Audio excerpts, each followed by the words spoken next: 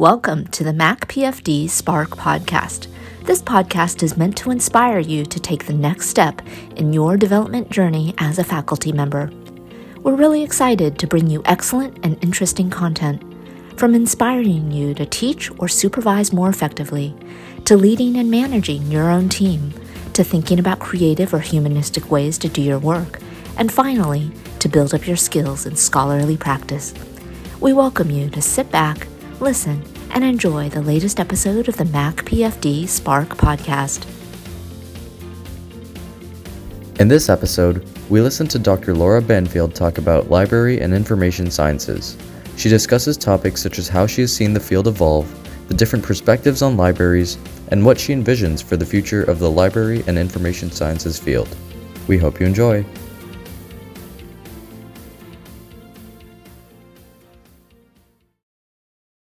I'm really happy to have you here with us today, Laura. And as a start to this episode, would you introduce yourself to our podcast listeners? Sure. And thank you, Ruth, so much for inviting me. I'm looking forward to this discussion.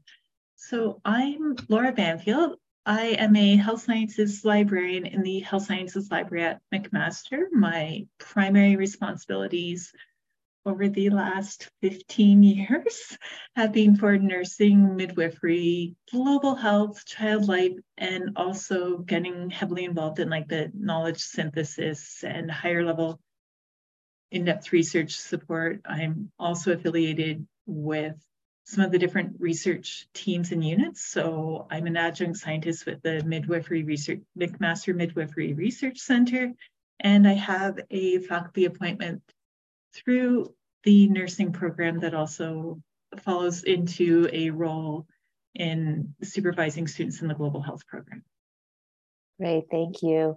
I've been so interested in talking with you because I follow as an outsider or on the periphery the changes, the evolution, and the rapidly evolving field of library and information sciences. So I'd love to hear from you as one who has expertise in library and information sciences. How have you seen this field evolve in the past decade or so? And I recognize that is a very big question, so feel free to take this in any direction you wish. You're right. That is a huge question when you think about it. And I will start by saying that I feel fortunate that when I went through library school, as many of us refer to it, I was kind of in that bridging phase between almost old school library school, where we learned about cataloging. We had all these, we learned the whole realm of library and information science. Strategic planning was a new, exciting course at the time that I was in. So let's just say I got grounded in the hard skills, like in the what goes on, like the information architecture, really investing in a strong, what we would call like a reference interview, or how we interact with people when they're seeking information. And of course, being the geek, if you will, that I am, I got deeply intrigued by the theory of information retrieval. So I know, which maybe makes me suited to the roles that I have, or explains the roles that I have. So I think that has helped when I respond to this question of what have I seen over the past 10 years, the past even, just over 15 since I started out as a librarian. There's been changes certainly with technology and our desire to have information rapidly, right? Like we want those preprints. There's like these medRxiv, like these other preprint. Well, that's not even a preprint. Like that's another depository where people access information or articles before they've even been maybe accepted for publication. So we have this, we've almost gone into this hyperdrive or overdrive in our quest for having access to that information. But alongside that, we've also had this proliferation of information sources and resources. And we've tended to focus a lot on the digital and what's available online and how rapidly we can get it. And we have all these partnerships and repositories that exist for making information accessible and available.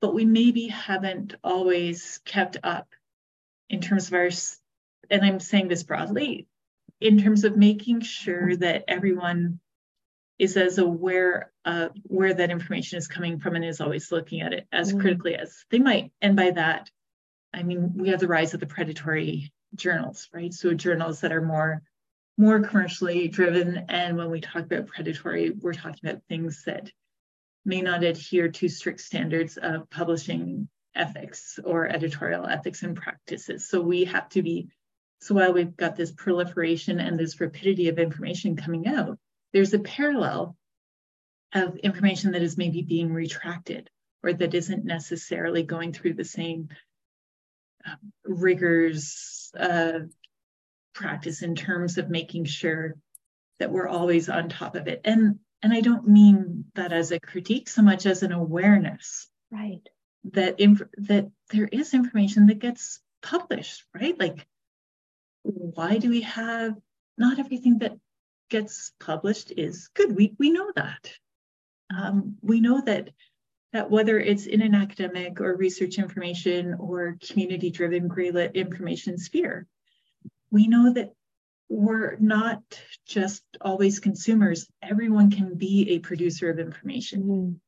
You know, as you're talking, it gave me a new insight into if I think back to my experience with the library sciences field, I think immediately of those library school examples that you might have been alluding to, like understanding the Dewey Decimal System, understanding how card catalogs are arranged. And so I have these images of the large card catalogs that would be found in the libraries. But you're also highlighting to me that whole system of the card catalogs, the numbering or the decimal system that we would use, was also a form of quality control, in that there was a sense of some sort of evaluation of the product that would then get cataloged so that others can access that information. And now, as we're moving towards more digital access, that quality control piece has had to be redefined. Does that summarize what you're expressing? I think it does. Actually, that summarizes it beautifully, because what came to mind as you were saying that was that there was an intentionality in the selection. Yes. Right? Like, there was I never thought about it that way. Yeah, there's more control over the selection of that material. And laughably, because I am the age that I am, one of my high school projects was doing the summer jobs was actually digitizing or creating the digital catalog for my local public library system. So, but as you're saying that, yeah. So we also think that the role of library and information scientists and archivists and anyone that works in what is sometimes referred to as the cultural heritage industry or the cultural industry, so library, archives, information science, museums, and so forth, we are not as bounded, or the expectations of us and what we're doing is not so bounded to the collections that we maybe have physically in-house or digitally in-house, if you will, in terms of what our subscriptions are or our permanent access to back files and other content.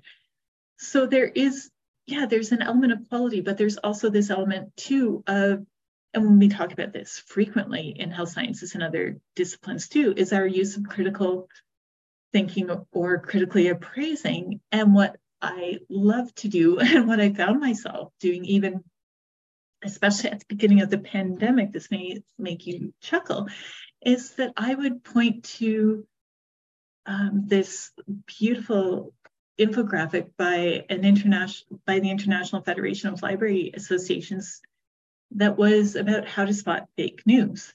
So when we think of early critical appraisal-y things, we think of the CRAP test, right? Currency, relevancy, authority, and so forth. But now we've also got an audience that is broader, or a community of users of information and what they have access to. So this curation, this quality Yes. is shifting. So then, and can we look at, and now we're purchasing even more so at like these big package bundle levels too. Mm. Right? Like we're not necessarily selecting I don't want to say that we're not necessarily selecting individual titles, because we still are, but we're also purchasing online content in a bundled standpoint, but we're also recognizing that high quality information is not always just within the standard academic research journals, for example, or academic texts, the content that we have in an academic library, or more specifically, an academic health sciences library or hospital library. We recognize that there's amazing information even coming out with different community partnerships, community engaged projects. I always would like point to some of the reports that were coming out when we were looking at the idea of safe injection sites, right? Like that evidence was coming from these community organizations, right? Like they were doing rigorous studies, they were producing that information. Or as we shift and think about it from the standpoint of who the community of users is, community of producers, and so we think more broadly and we look at our relationships with community. So again, and when I say community, I'm saying this broadly, is I'm thinking about how we conceptualize information now. Right. Like I don't remember being taught or really thinking as much about Indigenous ways of knowing or traditional ways of knowing. So now how do we layer that into it? And how do we talk about that alongside these Western conceptualizations? So it's almost like it's exploded. And even if some of that was there, how it's exploded is our access to it. Yes. And then we now have to think more about equity of access too. Right. And, what you're saying completely aligns with the thoughts that are running through my head as you're talking, because as you're highlighting, not only has this shift in digitalizing library and information science content potentially leading to the proliferation of fake news or bad, quote unquote, bad information, but it also allows for the expansion and for further promotion and elaboration on other ways of knowing beyond our traditional Western, narrowly defined, quote, scientific research. And so Indigenous ways of knowing was one that I was also thinking of as you were talking, and expanding our concept or our conceptualization of what information is and what we can access. And I think that leads into my next question, because I am curious to know what current projects you're working on and perhaps some initiatives that might then allow for us to build on what you're talking about and expanding our access and availability of these different sources of information. So it's as though you read my mind, because this last bit to me is personally very exciting and intriguing, and it maybe goes back to some of my non-library specific interests or history, because I mean, yes, I'm a librarian, and people say, okay, you're a librarian, but I also happen to have a master's in circumpolar health and well-being, right? So I've spent time in other spheres and other spaces, and thinking about what actually constitutes evidence, what constitutes information.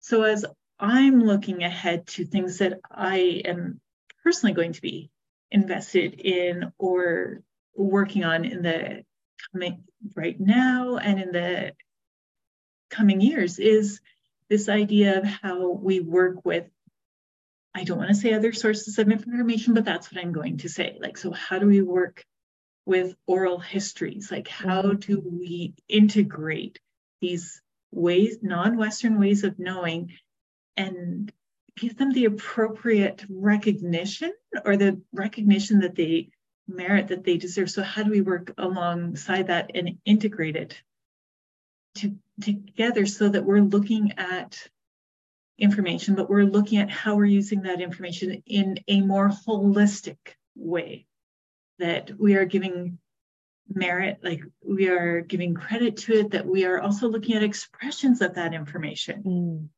So what can you learn by looking at an artifact, or what can we learn when we think about these different cultural representations that may have something to do with, again, thinking about it from a health sphere, but how does that teach us about conceptualizations of health? So that thing, that object, is actually a source of information that needs to be integrated in how we might approach a decision, or how we approach working and understanding.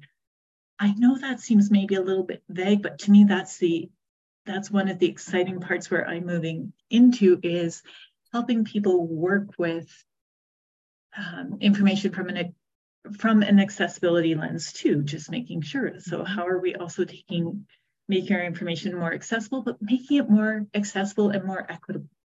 So how do we challenge some of the traditions of the library and information sciences and archival world to make it a more equitable environment? So I know that I've got accessibility projects coming on. So how are we handling our digital and our physical space to actually also represent the people that create, or that are the producers of these different forms of information? And I've been kind of thinking about it. I've had these recent thoughts about it from a standpoint of community and neighborhood. So the library as part of the community. So we shouldn't be viewing ourselves just purely as supporters, as in the service of others, but we're collaborators. We're part of this broader community. And so one of the initiatives I'm working on is looking at how our virtual spaces and our physical spaces reflect that community, and how community interacts with that. So community is faculty, students, employees, people that have a need for coming onto campus. So when I think about community, I'm not saying community broadly, but community is also ourselves, because we operate and function within these spaces. So how are these spaces working for us, and taking this lens that is broader, that is is it meeting everyone's needs? Does someone feel, whether it's the digital environment or the physical environment, that they can come into this space, that they can navigate it, that barriers to access, so moving from access to accessibility, that those barriers to access are being reduced, but that there's also a recognition of the perspective, everything that person brings with them when they're accessing information, so that we're appropriately working together. I know that doesn't sound like a very concrete, but it's more of a, how are we shifting? I think your words are really quite profound in my mind, because the image that I'm getting as you're speaking is that historically we've come from a place where we view libraries as repositories of information. And even when we say information, that definition was very much limited to the way in which we would catalog that information, what information we would allow into our repository, et cetera, et cetera. And now what you're describing, it gives me the image that we're moving from a repository-based perception of our libraries and into a more dynamic and interactive space. And so that interactivity, I don't know if this is accurately articulating what you're trying to describe, but it gives me the sense that there's more of a living, dynamic, interactive component to how as individuals or communities engage with the library and the field of library and information sciences, so that not only are we producers of information, or communities can be producers of information and expanding our understanding or our conceptualization of what evidence or what constitutes as evidence. So expanding that definition, but then also you're describing increasing and facilitating the accessibility piece. So not just then coming to the library, retrieving from the repository, but then now facilitating wider and broader access in the community, as well as participating in that knowledge creation and knowledge production. How does that sound? Oh, you have summed it up so well. I love those words, dynamic and interactive. And I think that is also the challenge that libraries face, though, is this reputation or this like it's a repository, or this is what libraries do. This is what library and information workers do. Right? Like when I describe some of what I do to people, they're like, oh. Mm-hmm. Yes, and this is why I'm so glad that we're able to talk, because it can help us expand our understanding and teach us something. And it's, so there's just so, like, to me, I see that potential. And that's maybe why I'm so excited to be in the library, is to see this potential of this shift that we're seeing too, as more and more people open up their minds to what it could be. So it's producers, it's consumers, it's sharers. Yes, I like that. Producers, consumers, sharers. And so there is that collaborative and participatory aspect. And I think that this is a nice segue into my final question, which I'll use as our opportunity to wrap up our conversation as well, is where do you see, and you've already hinted at some of these pieces, where do you see the field of library and information sciences evolving into the future based on what you're currently doing and the directions that you can see those projects and initiatives head? So, and please take this with I'm a frontline library and information science worker. I am not a scholar per se or theorist in the field. So I will share from my perspective what I see Certainly, happening. Yes. You're not bound to any of your speculations. Thank you. We won't come back to you 5 years from now to say, Laura, you said this. Yeah, you didn't earn your reputation as a futurist. Yes. So I guess where I see it moving, again, it is really taking up this new mantle of equity. And by new mantle of equity, I mean, if we think of the history of libraries, if we think back to Carnegie, all the positive and negative things that he did, but one of his big things was opening up, making sure there were like public libraries and sponsoring the buildings of those. Like even here in Hamilton, if you look at down in Dundas, the Dundas Art Gallery place is actually a Carnegie Library. Oh, right. I know, yeah. So you can actually start to recognize Carnegie libraries. And so his big philanthropic element was this idea of opening up access to information, because access to information leads to also access to education, whether it's self-education in the absence of being able to maybe pursue other forms of education. So we have to think back to those higher ideals, because if we go even further back in time, or why Carnegie went this way, was because libraries were like private collections, or they were housed in monasteries. So who could access them? Yes. Right. And we had the printing press, which started to make information more available. So to me, I just see that an expansion of that, even more like that core ideal of libraries as almost an equalizer, but we have to turn that equalizer from just access to accessibility, to this recognition of all these multiple spheres of knowing, being, understanding, conceptualizing, and that the work of those within the library and information field and in the archival field and the museum field and so forth, what our work is often is helping people navigate that space, whether it's digitally or physically, but also promoting the recognition and promoting the appropriate use. So it's not just equitable use, but when we think about some of our collections, who should be using them? Who should have access? And maybe this is me thinking a little bit more into some of the archives and the papers of different people, or the relics and artifacts that form parts of these organizations.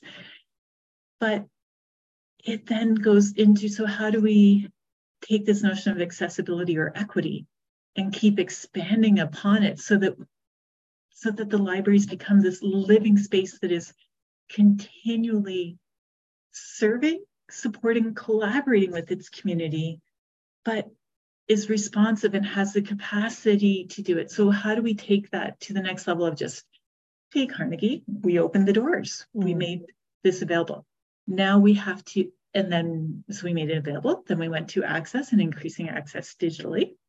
Let's make it equitable. Let's figure out ways so that people see themselves reflected. And to our earlier part of the discussion, when you were talking about Westernized views, let's use that library as that common space where you can bring who you are to it, where the library is part of I was thinking about this in terms of, when I use that community example, I was thinking about the library and the campus, because I'm going to think about it from the campus standpoint, that the campus is our neighborhood. It's our virtual and our physical neighborhood.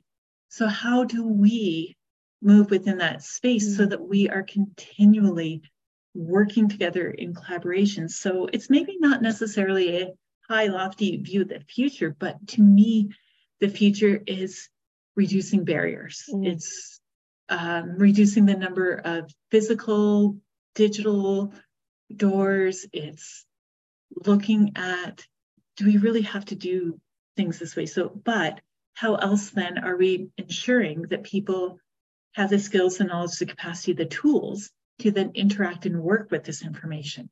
So it's still like same old, but it's also expanding it, like it's blowing it up beyond what we think of as our neighborhood or as our community, to really open up our minds a little bit more to, yes, there's design elements, right? So how will someone who's neurodiverse interact with this? How will someone from a different cultural, ethnic background who isn't versed in North American ways of knowing or Westernized culture, like, so how will this reflect and help them navigate, whether there's a person digitally or physically facilitating that access, or they're pursuing it on their own? So what can we do to value ourselves, and also think of ourselves as people in that space? So really, to me, it is really thinking about that digital space as place for us. And that's where we're going to be able to be responsive as our community evolves, as these other forms of knowledge evolve. Yes. And I find that really inspiring, Laura, because what you're describing is that the field of library and information sciences, as well as the practice and the structures, the library structures, will continue to evolve. They will not be calcified structures that remain embedded within one time point in our history, but rather we're moving and growing, evolving, opening more doors, allowing or facilitating greater access to our global community as our world changes, as our technology shift, as our physical structures also change and grow. That's exactly it. So the future of the library is to continuously evolve and grow in response to and in anticipation of what's happening around us. That's really exciting. Thank you so much, Laura, for sharing your wisdom and your insights. And I know I will have so much to think about even after our conversation. No, thank you, Ruth. This has been a true pleasure and a privilege to speak to you about this. It was fun for me to be like, oh, let me imagine. Yes, me too. Thank you for tuning in to the MacPFD Spark podcast. This podcast is brought to you by the Office for Continuing Professional Development and the Program for Faculty Development at McMaster University's Faculty of Health Sciences. For more information on faculty development, be sure to check out our website at macpfd.ca. That's macpfd.ca. Here you can find other episodes as well as resources for your personal and professional development. A quick shout out to our sound engineer, Ishan Mania Panda, who has been an amazing asset to our team. Another shout out to Scott Holmes, who composed and supplied us with the music you've been listening to. That brings us to the end of this episode. We hope you've enjoyed it, and be sure to tune in for our future episodes.